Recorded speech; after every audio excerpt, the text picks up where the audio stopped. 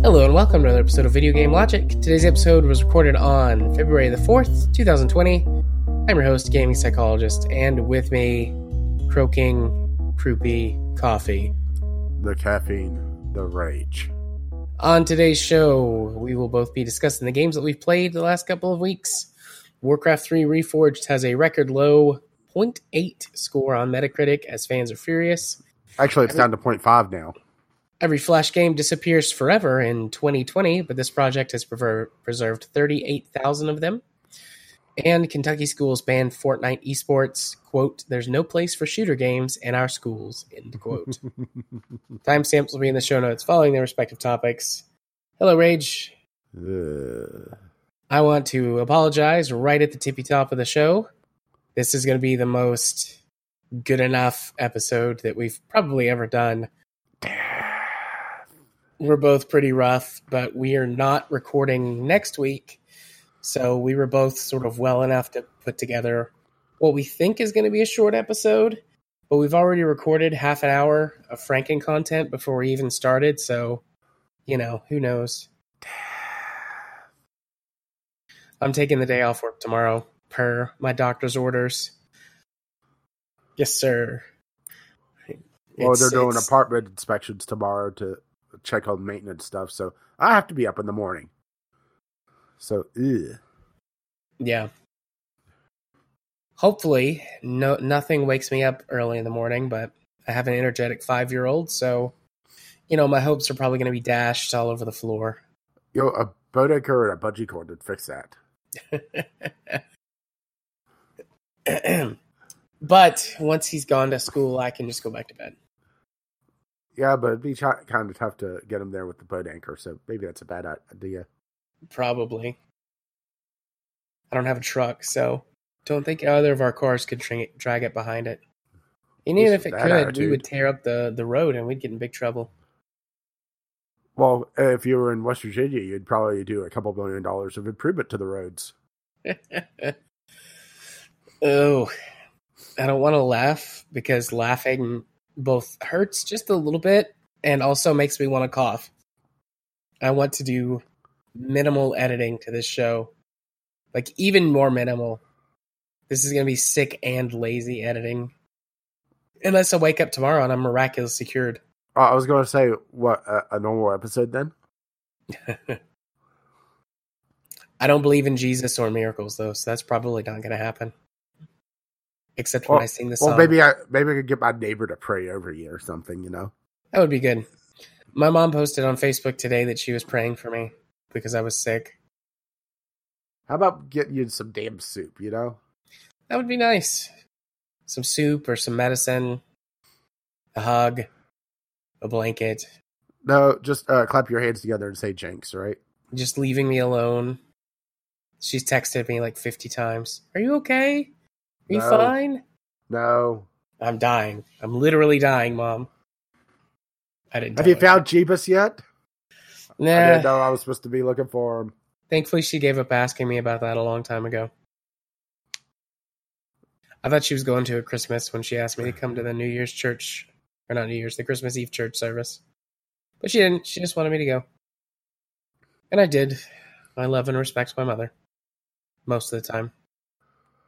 Until you find out about the new addition to the shrine. Because that's their new Jeebus. Yeah. Oh, I'm doing some Hail Marys over here. The Great Orange Savior. Speaking of Hail Marys, Super Bowl was this weekend. Neither of us watched it. Even if I hadn't been sick, I wouldn't have watched it. Because if I hadn't been sick, I would have went to D&D night. Well, I just didn't care.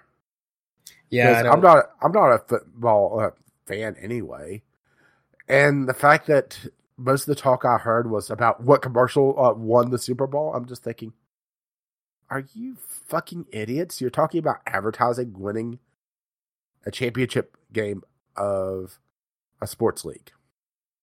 All hail capitalism. Yeah. Praise him. Yeah, in my Facebook feed talked about Baby Peanut versus Baby Yoda. I saw Baby Peanut on Creepy, Twitter.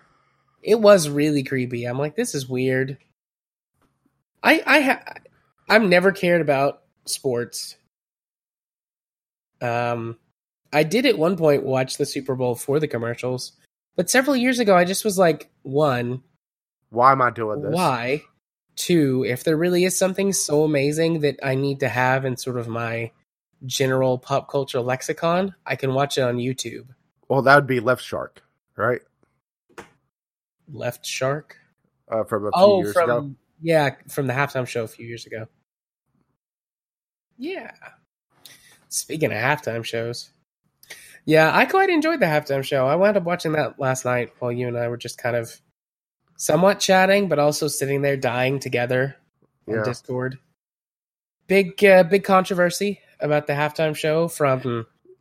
it's kind of funny the people that are, voted in a racist, homophobic, sexist piece of shit are triggered by two women of color showing a little bit of skin. Huh, right? Yeah, and other stuff too. The whole kids in cages and the Puerto Rican flag and singing Born in the USA. A bunch of inflammatory stuff. Yeah. Which, 2 thumbs up. More power to them. Well, although how about this? How about we don't put kids in cages? Crazy idea, right? Yeah, I know. Crazy idea. Crazy enough, it just might work. Meanwhile, I have a train inbound. Choo-choo. Because we need more random sounds. Choo-choo. Fuck you, I'm a train. Choo-choo. So, yes, indeed. Yeah, which they're saying that there's political statements don't have any place to in the Super Bowl. You gave Trump 2 ad spots in a what was it, 7 to 8 minute interview, right? No politics, right? The only thing that I felt sad about the Super Bowl was when I realized how old J-Lo and Shakira are.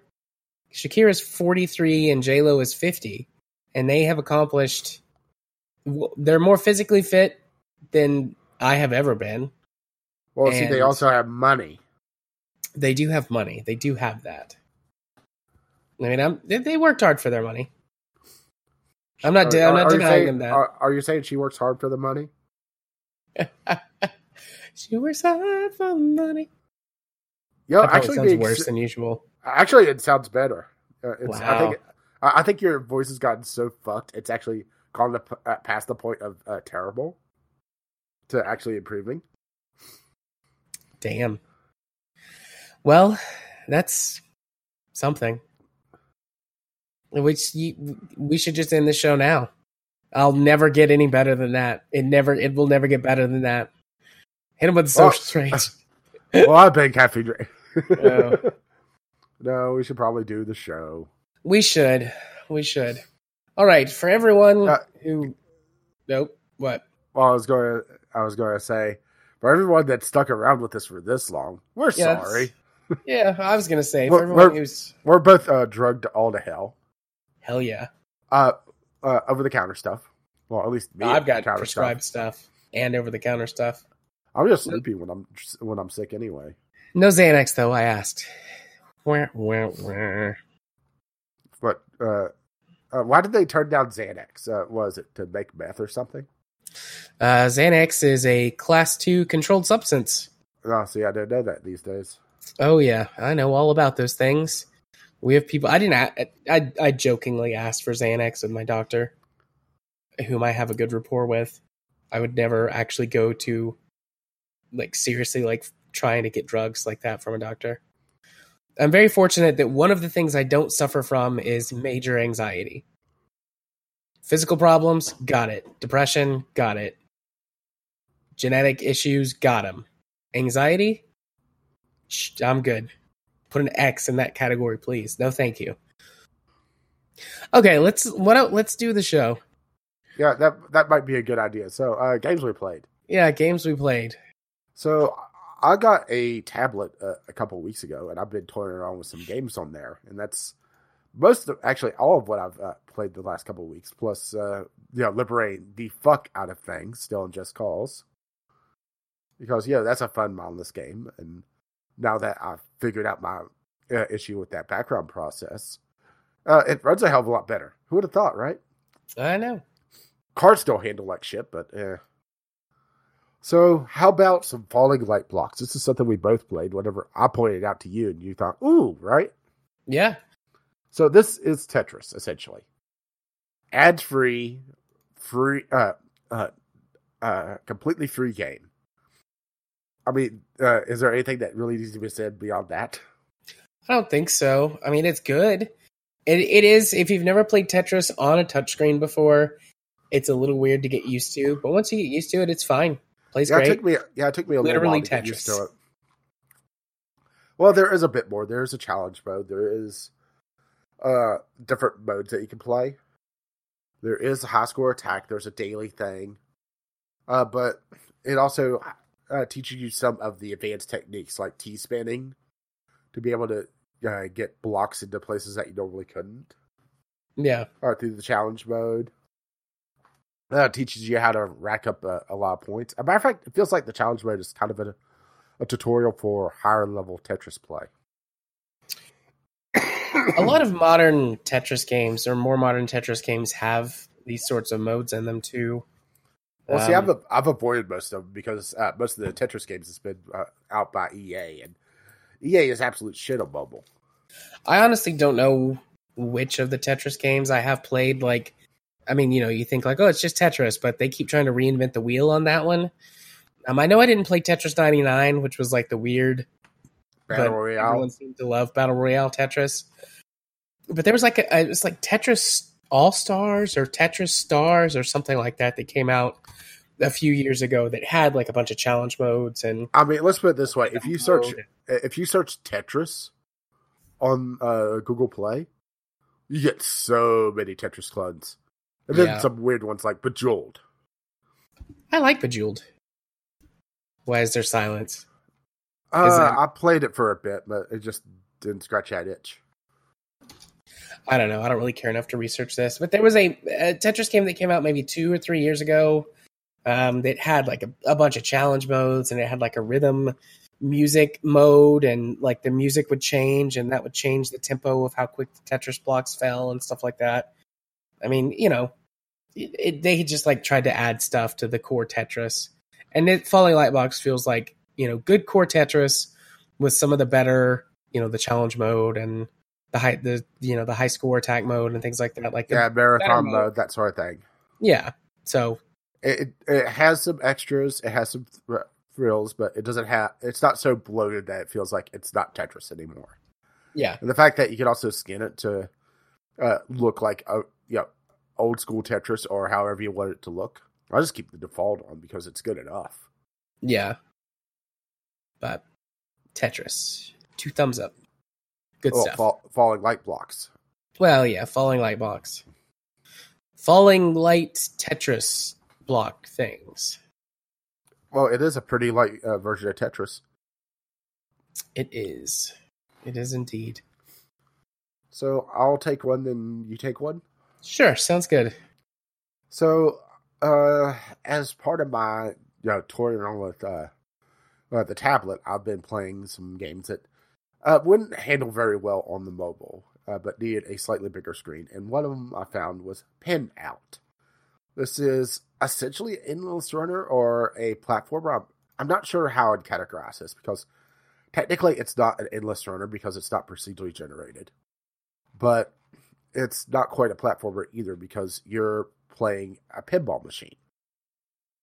And the whole idea is you're trying to get as far as possible with the time remaining. And there's various things that you can do to earn extra time. There's little extra bits of light that you can collect to add a second to the clock. You start with 60 seconds and everyone adds a second. There's various power-ups that you can obtain. There's little mini games, very pinball-esque mini games, like drive through traffic or a asteroid knockoff where you're using the flippers to control a ship's rotation to shoot asteroids for as long as possible. And it's a pretty solid little platformer. I ended up actually buying it because the big thing is, in order to start at a checkpoint, which is every 2,000, I think, feet or inches or whatever, you have to have the full version of the game. There's no ads on it otherwise, as far as I can tell, at least.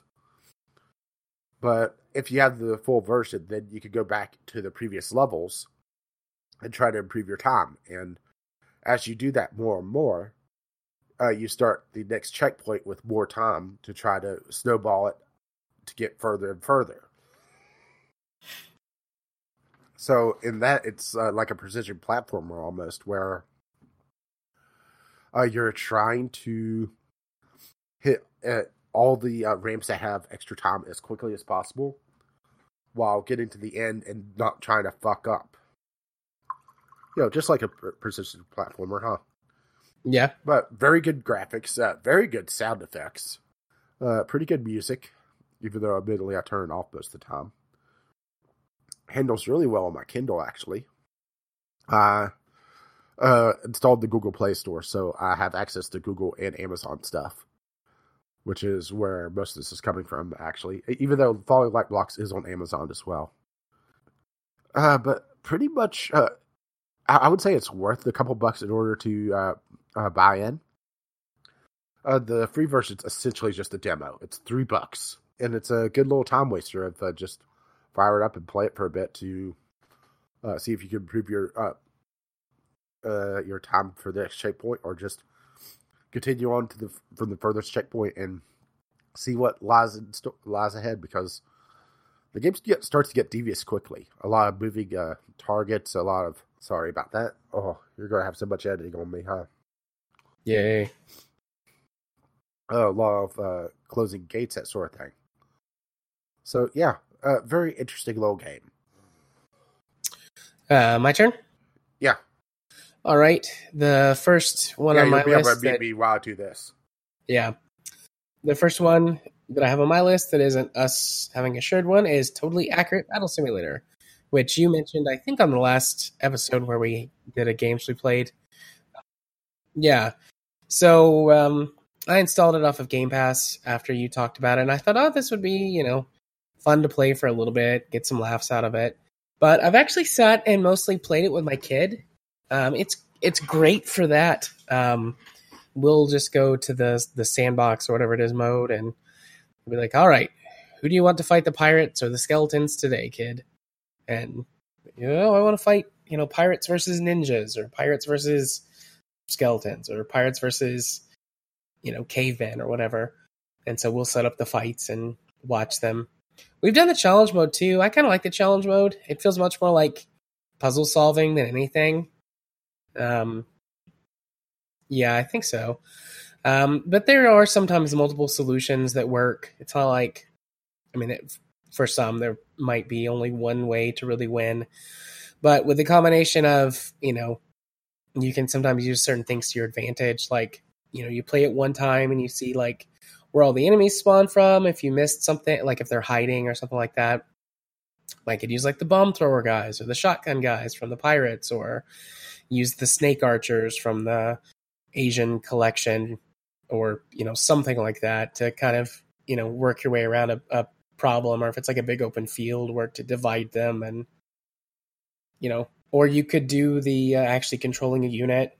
That way you could be more effective than the computer doing it itself. But I try not to take control of them. For me, I just enjoy sort of watching what happens. But I don't really have much different to add. I think I'll probably go back and beat the challenge mode, because I enjoyed that. But the free play mode is just to be like, all right, kid, what toys do you want to set up today? Who do you want to fight the pirates? And he always wants to be the pirates. And then he usually wants them to fight skeletons, but the pirates can fight other people too. But it's usually pirates versus skeletons. Indeed. So yeah, totally accurate battle simulator. Fun for a little bit. I don't think I would have bought it. I totally agree with your sentiment of this is a game that's great through Game Pass to just try out, and play for a little bit. So something else I was toying around with on the tablet was I thought, can I get an emulator on this and play some retro stuff? Because let's be honest, trying to find a decent mobile game is like swimming in sewage for a diamond, right?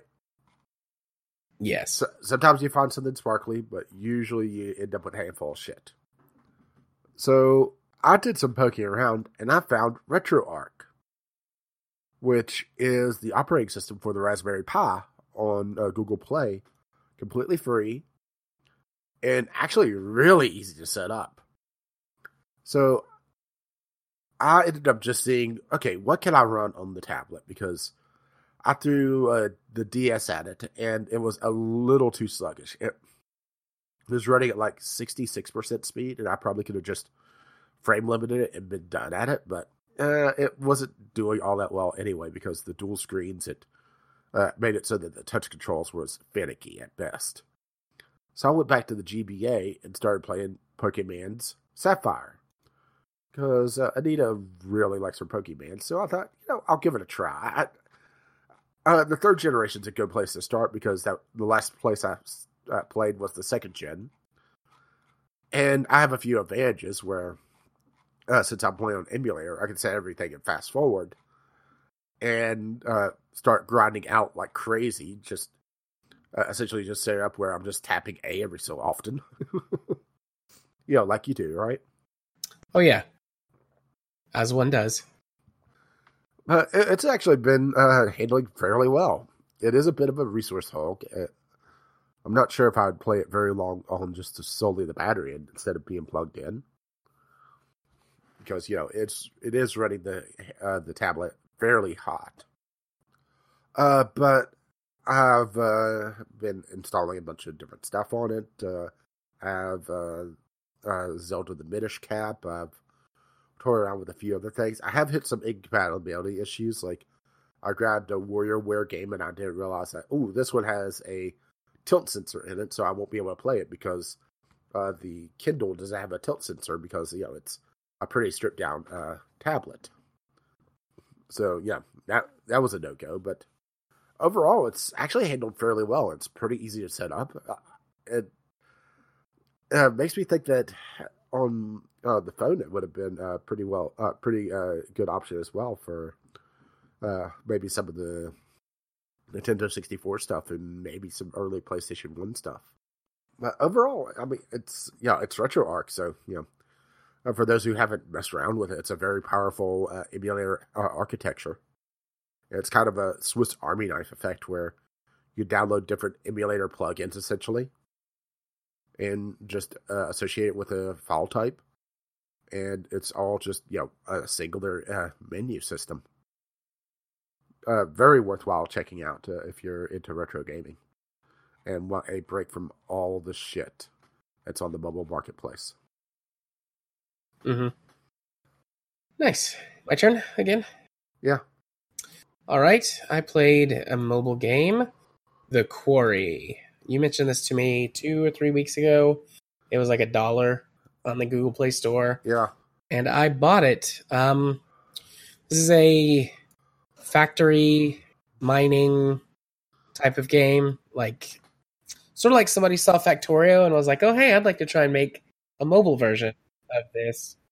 You don't have a little guide that's running around. You just have a map that you scroll around, and you start with a small storage building and a resource cache, and you can randomly generate new maps. But whenever you do that, you have to start over. But then you just build out, and it's like it tells you at the beginning of the game, hey, your objective is to gather these resources to build this item. It's like some kind of supercomputer or something. Like, you're supposed to build these and ship them off to be collected, and you're trying to maximize that as much as possible. I don't know if you can actually win. I played it for a couple of hours. There's definitely some depth to it. It's not like it's shallow. The tutorial is pretty garbage. So I've learned mostly everything through trial and error, aside from a few basics. Like it tells you that, and I don't know if this is like, I don't know if the developers of this, if their native language is English or not. I don't know. But the tutorial tells you for like mines, it's like your mine will randomly generate different resources. And I'm like, well, that doesn't make any sense because I can place the mine over the top of a deposit of iron where all 4 blocks are on iron. Why would it produce something that's not iron? But what it means is that it will select one of the 4 tiles at random and produce resources from those tiles underneath it. So you sort of increase your chances of getting iron if it's on, 2 or 3, and then 100% chance if it's on 4 iron tile.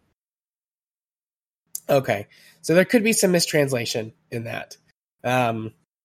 But, I had to learn that, and then learning how to, like certain buildings you can rotate and other ones you can't, and it doesn't make it clear which ones you can or can't until after you've placed them. And it's like, oh, whoops, I need to rotate that. Oh, I can't. So I have to demolish this, and when you demolish things, you only get half resources back. And at the beginning of the game, when you start with your very limited resource stack, you're just kind of fucked. But, I mean, I learned a few things and started building my chains up of different materials. And you start out on the surface, and eventually you can dig deeper and deeper, and there's more layers to the map, and you can place more things. I mean, it's all there, but the problem is that you're playing on mobile. And it's got a decent enough interface. Like, if I was, say, on an airplane or a bus ride, or if I had like a public commute instead of like driving to work every day, this would be great for that because you could poke away at it for 30 or 40 minutes or, on sort of a plane ride or something, a few hours. And then, you go about your day, and then the next time you have one of those, you come back to it, especially if it's a regular part of a commute. But if I'm at home, I'm never going to play this. Because if I want to play a game like this, I'll just hop on my computer, and I have a half a dozen other games that are this, but better because they're on my PC. Or if I am home, like when I'm sick and I'm sitting on the couch watching TV, I don't want to play something that I need to really concentrate on because my brain is not there. So aside from those specific scenarios, I don't know when I would ever play this game. I mean, if you do have a lot of public commuting time, or you regularly travel for, I don't know, business or even like pleasure, personal reasons, whatever, and you're sitting on planes or trains or buses or something, I think this would be a good game. Like it's all there. There's a little bit of language barrier. I'm assuming now that is causing some issues with oddities with the way things are worded or translated. But I mean, it seems like it's pretty solid. It's complex. And there's a lot of layers to it. But outside of that specific situation, I don't know when you would ever want to play this.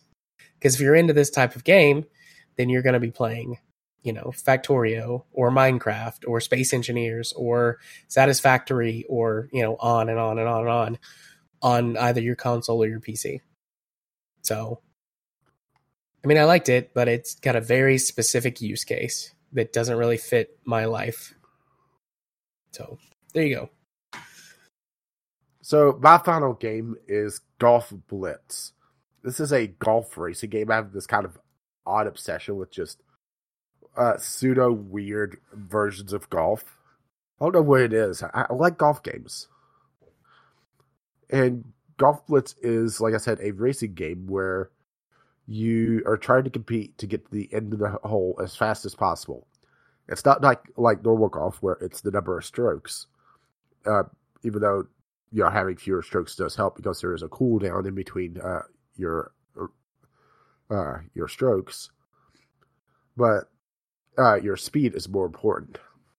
So this is a multiplayer game, which I'm pretty sure is actually against other players.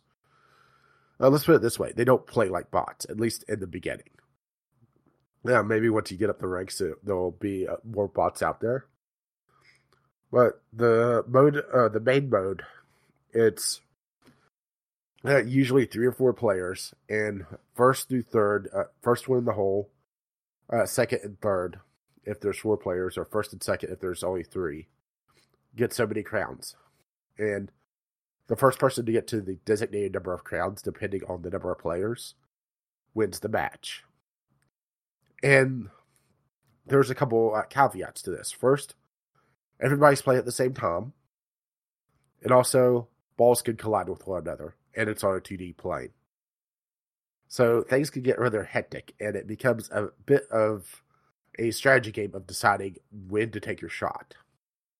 But it also means that if you have good accuracy, you could snipe the whole ray out from under someone, or block them out completely.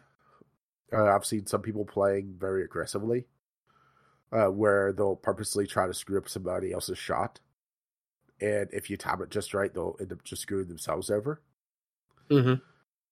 And there's a handful of power-ups. I have access to 4 right now. I'm not sure if it's dependent on the course you're playing, or if it's random or what, but there's a fire shot, which is very fast shot, very far, but less accurate. A sniper shot, which is very accurate, not as far, and a bit slower. A fast forward shot, which is which moves a lot quicker, which is a little bit further, a little bit faster, and a little bit more accurate. And there's a gooey shot, which will stick to other surfaces.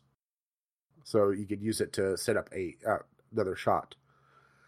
And it works off the kind of the Clash of Clans mana system, where when the round begins, you start generating mana, and each of the power-ups have a different requirement of mana.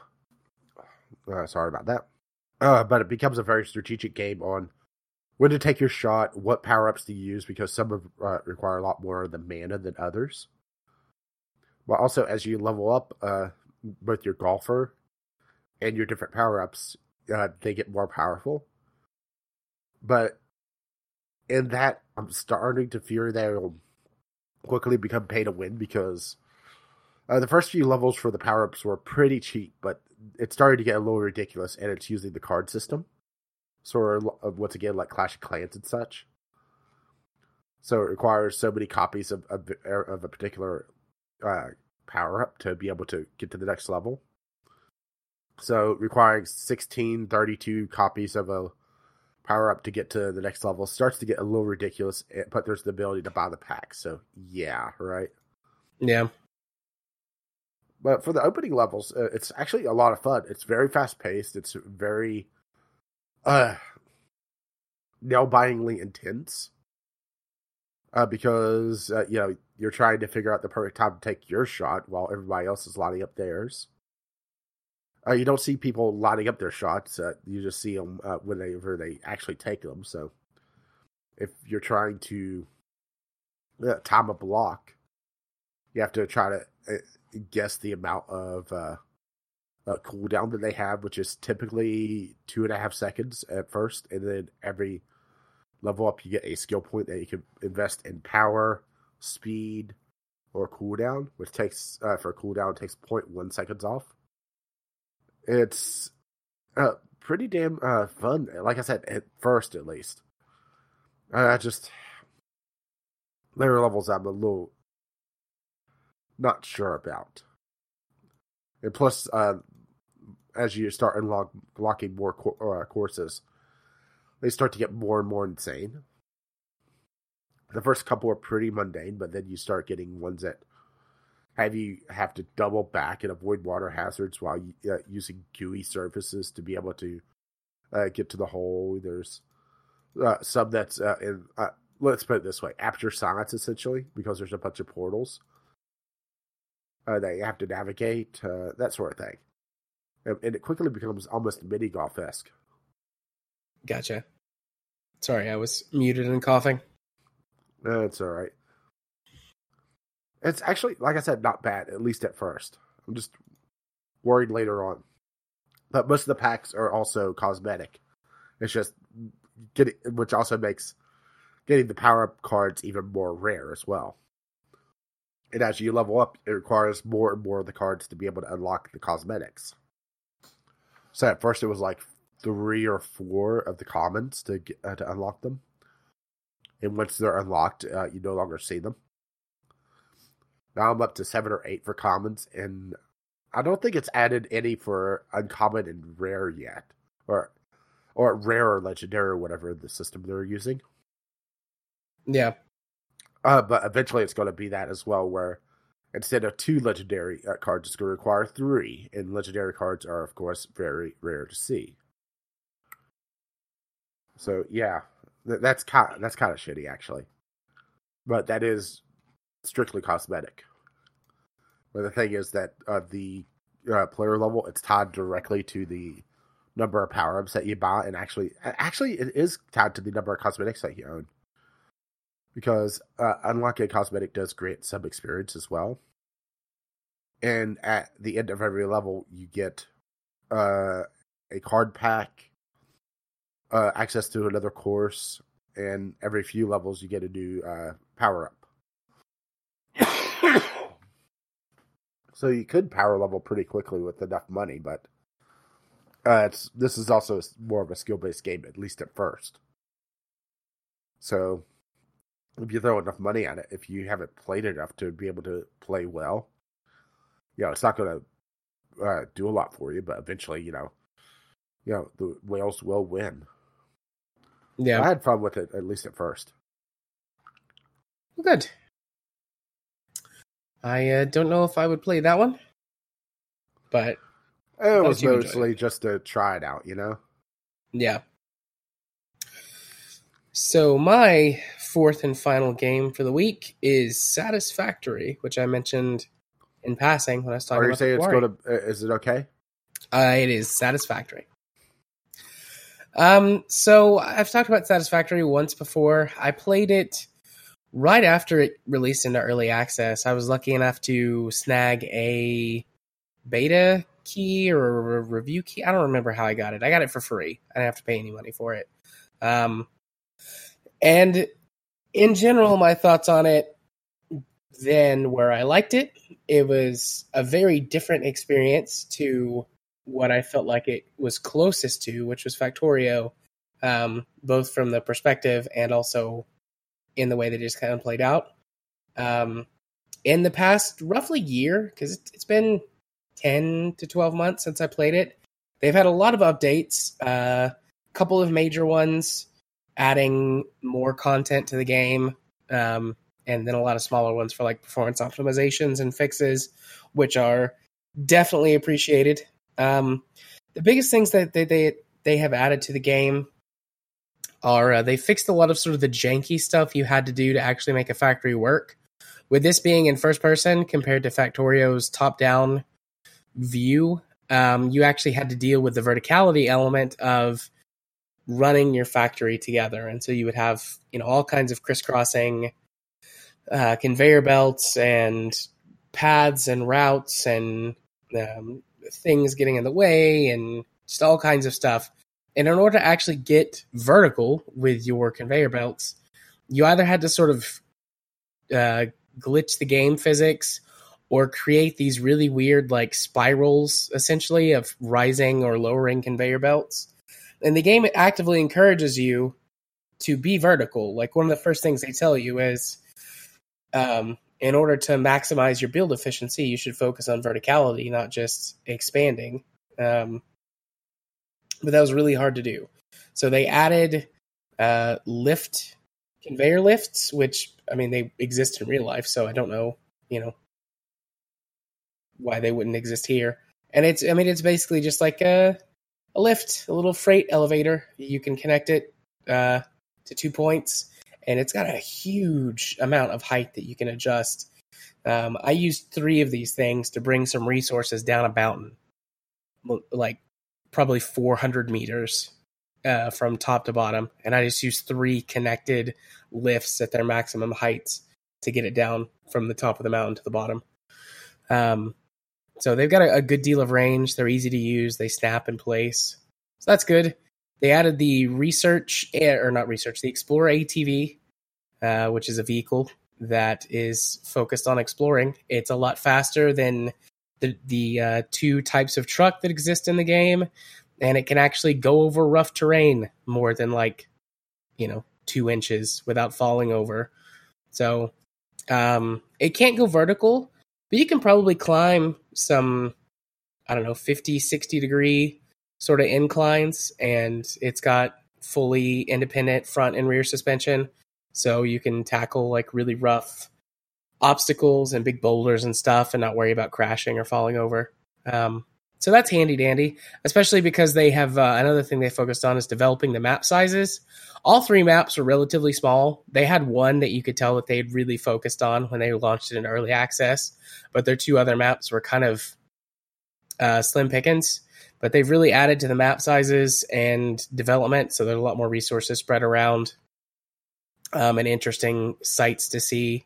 They added an actual gun, which you can build, which is useful because your tools to deal with the aliens on the planet were pretty limited. You had like a cattle prod thing, and then you had like a machete, and then you had a rebar gun, which you converted to actually shoot like big long rebar things. Like that's the sort of in-lore thing. Like, these aliens are more hostile than we expected, so convert this tool to fight. But now you have an actual rifle you can build. It looks really cool too. It's very, very like sort of chunky, mechanical, like World War I or II-esque. Like, I don't know if you've ever seen like the grease gun on the History Channel, but in World War II, this gun was made out of like, I think 25 or 30 stamped machine parts. So it looks really industrial. And that's kind of what this gun reminds me of. Very cool. I like that. They added trains and nuclear power, which I have not gotten to those yet. Those are part of tier 6 and 7, which they also added. And it's supposed to go up to tier 10 for like research and stuff that you can unlock. And then they just added a bunch of more resources you can get, like uranium for nuclear power. They added more metals and minerals to the game, and like aluminum. They added sulfur. You can make explosives now. I haven't tried that out yet, but that looks like it's probably going to be pretty cool. You can actually do some terrain. We'll say terraforming with your explosives, whereas before you couldn't do anything to the terrain. It was just there. But you can use the explosives to remove obstacles in your path, big rocks, or certain things that previously you couldn't damage. Like there's these weird alien plants that emit poison gas, and basically you just had to avoid those or wait until you could get the hazmat suit where the poison wouldn't hurt you. But now you can just bomb it. So that's cool. And then a bunch of other little oddities like new alien stuff to research. The next major update is supposed to come out this month, so I might wind up talking about it one more time in the relatively near future, just to if they add like some really interesting stuff. But I think it's supposed to be a lot more like performance fixes, and then some additional cosmetic stuff. They're adding a coffee cup, which I think is cool. Just like a cute little thing. Like you can do like little emotes and stuff because of course you can. It's a game and the 21st century, so you have to be able to emote. And supposedly one of the new like props that you can emote with is your coffee cup. They've teased some other stuff too, like actual glass windows and curved building pieces and slopes, which are nice, but I kind of like how everything has just been like big and square and chunky. It feels, very factory-esque. Although whenever you enclose an area with no windows, it gets very dark all the time. And there's no lights that you can put up, so windows would be nice. I'll give it that. But yeah, Satisfactory. It's still a great game. It is only available on the Epic Store, which sucks. And yeah, I'll wait for the full release. I don't know if or when it's supposed to come to other platforms. Surely it will eventually. Satisfactory on Steam.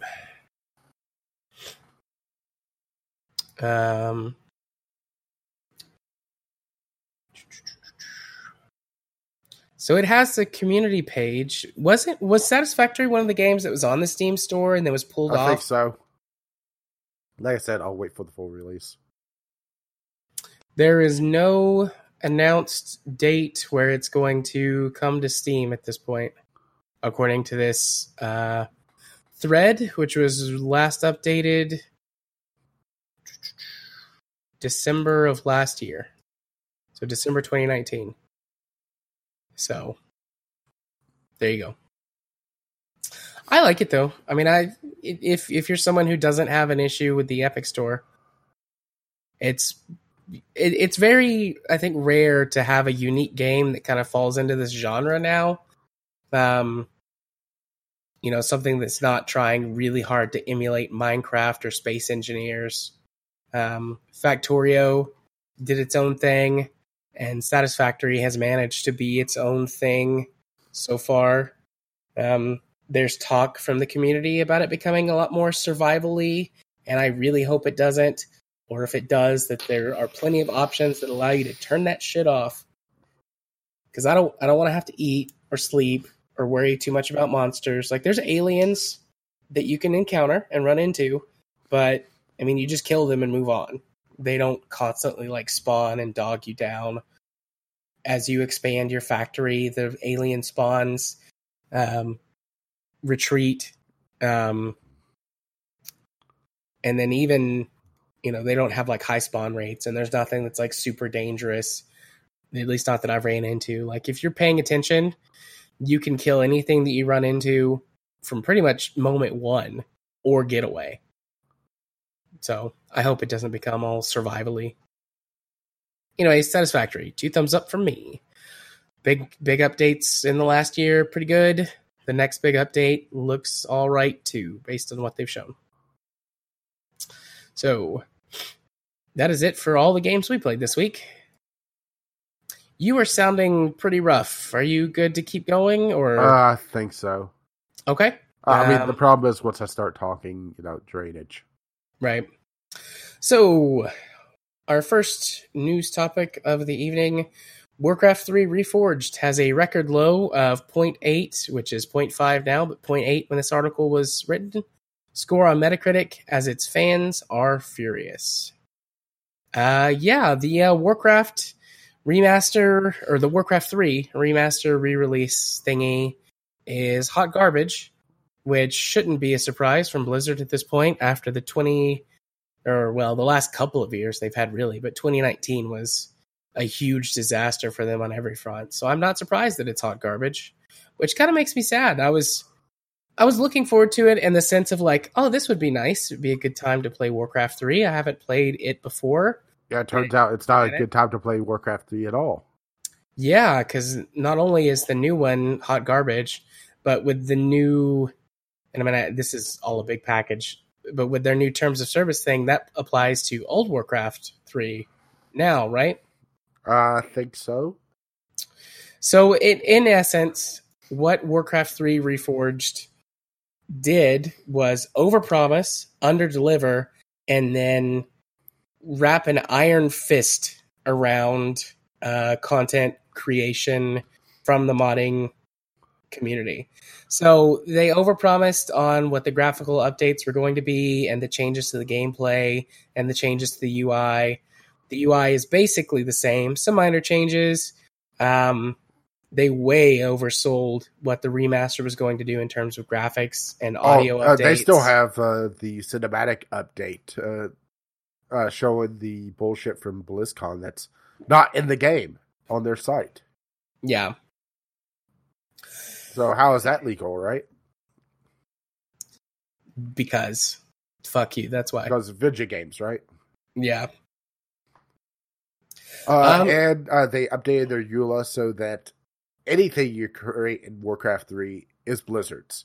Basically, they're salty that they missed out on the Dota train and the League of Legends train and everything. So anything that you create is Blizzard's in their new terms of service. Yeah, I mean, it's just, what the fuck, right? Yeah, and what this does is it just makes everybody in the community not want to make anything for Warcraft 3 Reforged. I mean, there will be some people who do, for sure. There's some people who don't care, which is fine. I'm not saying that to like disparage them. Like some people may not understand the terms of service. Yeah, they may not care, or they may not understand, or what seems most likely to me, they're younger, teens, early 20s, looking for that big thing that they can have to put on a resume or, a CV, depending on where you're from. And so they do something and then, Blizzard snatches it from them. But I mean, most people in, our age brackets or older, or people who just sort of pay attention to this stuff, are not interested in doing anything with it. And I think that would also include a lot of the older custom map makers from the original Warcraft 3. Yeah. So, right? Yeah. And I mean, they weren't getting any incentives to do it before, but now you're actively punishing people for being creative. Yeah, which, what the fuck, Blizzard? And it's not only that, they also downgraded the original game. Whenever Reforged released, they put out a 20-some gig update to Warcraft, essentially merging the two. So really, Reforged is literally just a skin over the original, and massive sarcasm quotes, Warcraft 3 now. And the thing is, when they did that, they also disabled things like shadows. There's some people talking about how they changed the levels subtly, to toy around with the difficulty curve, especially on some of the more difficult levels, removing a few NPCs here and there to make the game a little bit easier. And that sort of thing, where they just tweaked things here and there when they really didn't need to. And on top of that, the game runs like hot garbage. There are some people saying that the menu system is running in Chrome for some reason. Oh, that's interesting. Or at least the main menu, and that's why some of the menu system is laggy as hell. I mean, it's just, there's a lot of bullshit going on to the point where they had mass protest meta bombing it. I mean, it's now the lowest Metacritic game, period, on user reviews. They actually boosted another game to get this to the lowest. Which is hilarious, huh?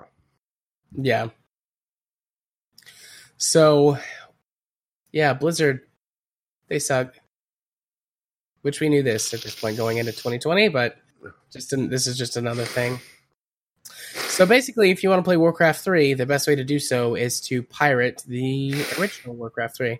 Yeah, the last patch, or the next to last patch before Reforged came out, because they also removed the tournament stuff, and they removed the Beta Chaos rule set, which, admittedly, I don't know what that is, but yeah, I mean, they actively removed parts. I mean, it's just, now, this is the first time I've seen a remaster actually go back and hurt the original. But hey, leave it to Blizzard to fuck up in new and interesting ways. Yeah, because usually remasters either improve the original or at the very least become somewhat of a separate experience from the original. But they have gone back and altered content from the original in a detrimental way. Good job, Blizzard. You did it. Yeah, there's some people saying that that this must be like the intern team that they cut staff. I mean that's kind of harsh to their interns, isn't it? I feel like it is. Those poor interns. Yeah. Do they not get their coffee? They were given decaf. Oh. Hoping that the psychological effect of drinking the coffee would be enough. Do not blaspheme. So, we will leave that there for now. Yeah. Blizzard's going to come up again on this show this year, I'm sure. Yeah, I mean, BlizzCon is coming up, right? Yeah. We can talk more about their bullshit when we're not both dying. Sick. Yeah. So we'll move on to our second news topic of the night. Every Flash game disappears forever in 2020, but this project has preserved 38,000 of them. Yeah, this is kind of a neat little thing. I mean, we knew Flash was going away pretty soon, and that there was some calls for a preservation project, but to see it such a success The Flashpoint Project, this preservation effort, has collected Flash games from across the internet in advance of the format's death and has distributed them in an open source launcher. The launcher is available either as a complete 241 gigabyte archive or a standalone version that lets you download games as you play them. I mean, that's just so damn cool, huh? Yeah. I have a lot of nostalgia for the old Flash games. I used to hang out and congregate in Newgrounds quite a bit. I don't think I have as much nostalgia for them as you do, but I played quite a few Flash games, particularly like in my typing classes in school. Because, I mean, I knew how to type, so I would do the thing, and I would play Flash. I nearly failed my typing class because I went into it knowing how to type. Interesting. The teacher graded on percentage of improvement. I went in typing 65, 70 words a minute. Well, that's a bitch. So was she. Oh, touche. But yeah, I played my fair share of Flash games. What was the other one? Shockwave? There was Flash, and there was, I think, Shockwave. I played, I think, more Shockwave games than Flash games, because I was like, oh, there's like more 3D stuff with Shockwave. I'm pretty sure Shockwave died several years ago. Mm-hmm. But I mean, this was essentially where mobile games kind of got their start. Little, small toys to goof around with. And what's become the mobile game genre where, this type of game is now, on your mobile device, your phone, your iPhone. Yeah. I developed art assets for a small Flash game for a school project. Because I was in, what was that class called? It was basically Photoshop class. My brain is just failing me. Probably all the drugs I'm taking. But this was in high school, and my teacher would pair up the classes on like end of year projects or whatever. And there was one class that was developing a game, and I paired up with them and made the art assets for their Flash game. Thank God they did not want anything complicated, because I am not an artist. Obviously. But it was like, this was in like the mid to late 2000s, like 2007, 2008. So it was like a stick fighter kind of game. I'm like, I can do stick fighter. I can do that. So it was fun. Anyways, I digress. That just made me think of that, talking about Flash games. Yeah, I never was on the production side of things. I enjoyed them. It's just, it is sad to see that it's single player only. So the games that required a server, I mean, obviously, like the multiplayer pool that Yahoo used to have. Oh, I spent so much time on that. One of the only things Yahoo was ever good for. Yeah, pretty much, actually. I guess Mail before that fell apart. Yeah. And then Yahoo Answers, but only for the comedy gold. Yeah. Memes before they were memes, huh? Yeah. The thing that fascinates me the most is that there's all these games, and it's only 241 gigabytes. To me, it's a testament for how... I mean, there are plenty of shitty Flash games, don't get me wrong, but there were a lot of really good ones, too. And it kind of reminds me of programming games for really old PCs or consoles. It's like how you had to use lots of coding tricks and things to get a complex game into such a tiny amount of space. Well, we also don't know what type of system or what type of archiving system they have, so it could just be very highly compressed as well. That's very true, but still... Or whatever process they're using to convert them to be able to still play. Yeah.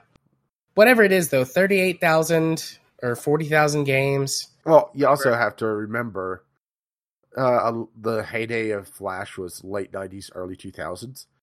And speeds were not that great. So, yeah, these games had to be pretty tiny. Yeah. I just think it's very cool. Whatever the process, I don't care what the process is. Getting that many games into 241 gigabytes feels really good. Because 241 gigabytes might not even be a game today, depending on how they do it. So it was a simpler time. was the best of times. It was the worst of times. So yeah, if you, dear listener, want some Flash games, this is a good way to get as close to all of them as you can. I'm probably going to get it. Actually, I'm definitely going to get it and just like stick it on one of my external hard drives, back it up somewhere. Just to play around with it. See if I can find some of the old games that I used to play. And because I played mostly single player stuff. I didn't really play with very many people. So the average, just for the hell of it, and because, Google is able to do that, is 6.3 megabytes. It's very small. Yeah, but think about it. That was still more than a floppy disk. That is true. That would be like 2 floppy disks. Mm-hmm. Yeah, I was just curious about it. Yeah, what was the average? And this is, very rough because, it says 38,000, which is a nice round number, isn't it? Yeah. Not quite as nice and round as like 40,000 or 35,000. There's something about those 5s that feel good. But 38,000 is still better. It's because of the base 10 system. Very true. Yeah, that makes sense. But I mean, 38,000 is still better than 37,963. Although there's a part of my brain that likes the randomness of that number too. Yeah. Anyways, our final news topic of the night. Yeah, speaking of the randomness of our brains. Kentucky schools ban Fortnite esports. Quote, there's no place for shooter games in our schools. End quote. I mean, Kentucky is just down the road from me. And they're as much into guns and Trump and God as most Tennesseans are. So yeah, but not as much as West Virginia. There's there's definitely more violence in those schools and in their neighborhoods and communities than there are in Fortnite or League of Legends, which is another game that's mentioned in this little article that they had an issue with last year. Okay, crazy idea. How about we give the kids something to do? Maybe, I don't know, an esports league. Maybe with a game that's cool. And let them do that instead of, going off and causing trouble. It or might doing meth. It might keep them off my fucking lawn. I mean, this is just idiotic. Saying Fortnite is a bad influence is like saying Nerf is a bad influence because they're about as detached from actual guns and as one another can be while still shooting. It's just right. Yeah. So Kentucky's not on the top 10 for meth, but it is in the top half. I'm looking for a more up-to-date list because this list is from a few years ago. But, I mean, I just said math. Fortnite keeps the kids away from Jeebus. I mean, there's tons and tons and tons of data that shows that video games, particularly in either poor communities, which Kentucky is a poor state, or areas with like high crime rates, which oftentimes are correlated to low-income areas. But, I mean, video games in those areas tends to show a decrease in, violent, illegal activities, regardless of what game is being played, because it gives people, in this case kids, something to do. Yeah, let's be honest. There's dick all to do in Kentucky. Unless you're going to church. Or to play with guns. Or do meth. Yeah. What is in Kentucky? There's got to be something in Kentucky. Moscow Mitch. I made a frowny face. If you listen to us and you live in Kentucky, we're sorry that you're in Kentucky. The 15 best things to do in Kentucky. TripAdvisor. So how high is meth? Well, this is supposed to be a list. No, now you're just showing me where I can go horseback riding. There's a lot of horseback riding things on here. Fort Knox is in Kentucky. That's true. They put it there because there's nothing else going on. Exactly. Plus, it's not like they're going to give you a free sample or anything. All right, so the 25 best things to do in Kentucky. Number 1, visit the Fort Knox Museum, which sounds cool to me, but I'm a boring nerd. If that's the best thing your state has to offer for tourism, maybe... I mean, sheesh. Even my state has something better. Bridge Day. Number 2, the Louisville Mega Cavern. So, cave diving. The Louisville Slugger Museum and Factory. The Kentucky Derby Museum. Oh, yeah, the Kentucky Derby. I forgot about that. Something called the Shaker Village of Pleasant Hill. That doesn't sound very pleasant. It's a preserved landmark. Preserved Shaker religious community site that was active for over a century until 1910. Number 6, the Newport Aquarium. Number 7, the National Corvette Museum. Okay, that sounds really cool. I like cars. Number 8, a horse farm. It's got a name, but it's a horse farm. Number 9. What do they plant horses there? Yes. Number 9, a historic house museum, the Conrad Caldwell House. Number 10, Mammoth Cave Adventures. Mary Todd Lincoln House. The Creation Museum. All right, Creation Museum is cool. Oh, I forgot about that. There's one here in Chattanooga, a Creation Museum, but that's number 12 on your list of best things to do. That's the Ark, isn't it? Huh? The Creation Museum in Kentucky, where they built the fucking Ark. I didn't know they did that. You do realize Creation... Oh. What they mean by Creation Museum, right? Then the Creation Museum we have in Chattanooga is not affiliated with these people because it's all science there. No, I'm thinking of the Discovery Museum. Yeah. My bad. I was about to say, Jared, you do realize what a Creation Museum is, right? Nope. I was thinking of the Discovery Museum in Chattanooga. Never mind. Yep, here it is. Takes visitors through some amazing and exciting exhibits on biblical... Well, this recontextualizes this whole thing in my brain. I was about to say, Jared, but girl, we need to talk. Girl. I mean, they have I believe this is the one that has the Velociraptor. That's on the Ark. I'm going to try. Wow. The kids will love exploring the many dinosaurs and dragons that can be found in the museum, as well as digging for their own dinosaur bones and touching a real dinosaur fossil. That poor dinosaur. Okay, number 16? Yeah, number 16 on the list. I'm skipping a few. The National Quilt Museum. This just looks like a dilapidated factory building, the picture that's on here. That's really sad. Yeah, if you're in Kentucky, we're sorry that you're there. Please get out while you still can. That looks cool. The University of Kentucky Arboretum. That's number 19.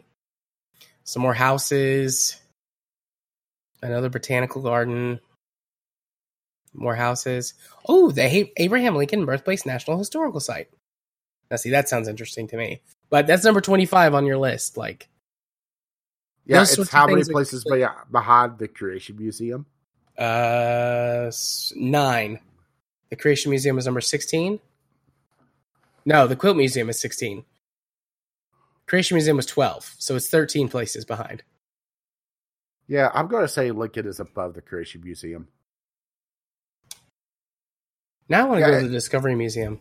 Yeah, if memory serves correctly, also their Ark was damaged by flooding at one point. Nice. Oh no. I just closed because I'd opened this in a new tab and I closed it and it's like, people also search for Mitch McConnell. No, thank you. Giving turtles a bad name. Indeed. So yeah, Kentucky schools are dumb. Or the people that decided this should be a rule at least. I mean, I honestly think that they're just, they don't understand the video games. Oh, they definitely don't. And they just see it as the new version of rock and roll, and it scares and intimidates them. Yeah. 100% agree on that one. 100. Much like the halftime show made them feel a stirring because it was a person of color. Mm-hmm.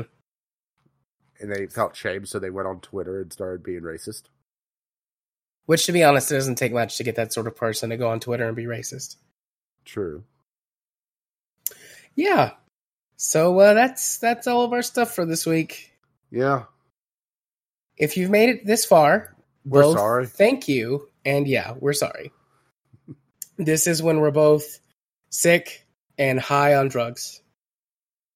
And just loopy because I'm sick in general. For me, it's mostly drugs. I mean, it's always drugs for me. Let's be fair. Rage. Hit him with those socials. Yeah, because we're not doing the Discovery Queue. So I've been Caffeine Rage. You can find me on YouTube maybe someday again. Gaming with Caffeine Rage. You can find me on Twitter. Gaming with CR. And if you wish to be my friend on Steam, you can find me over there. Caffeine Rage as well. And you've been?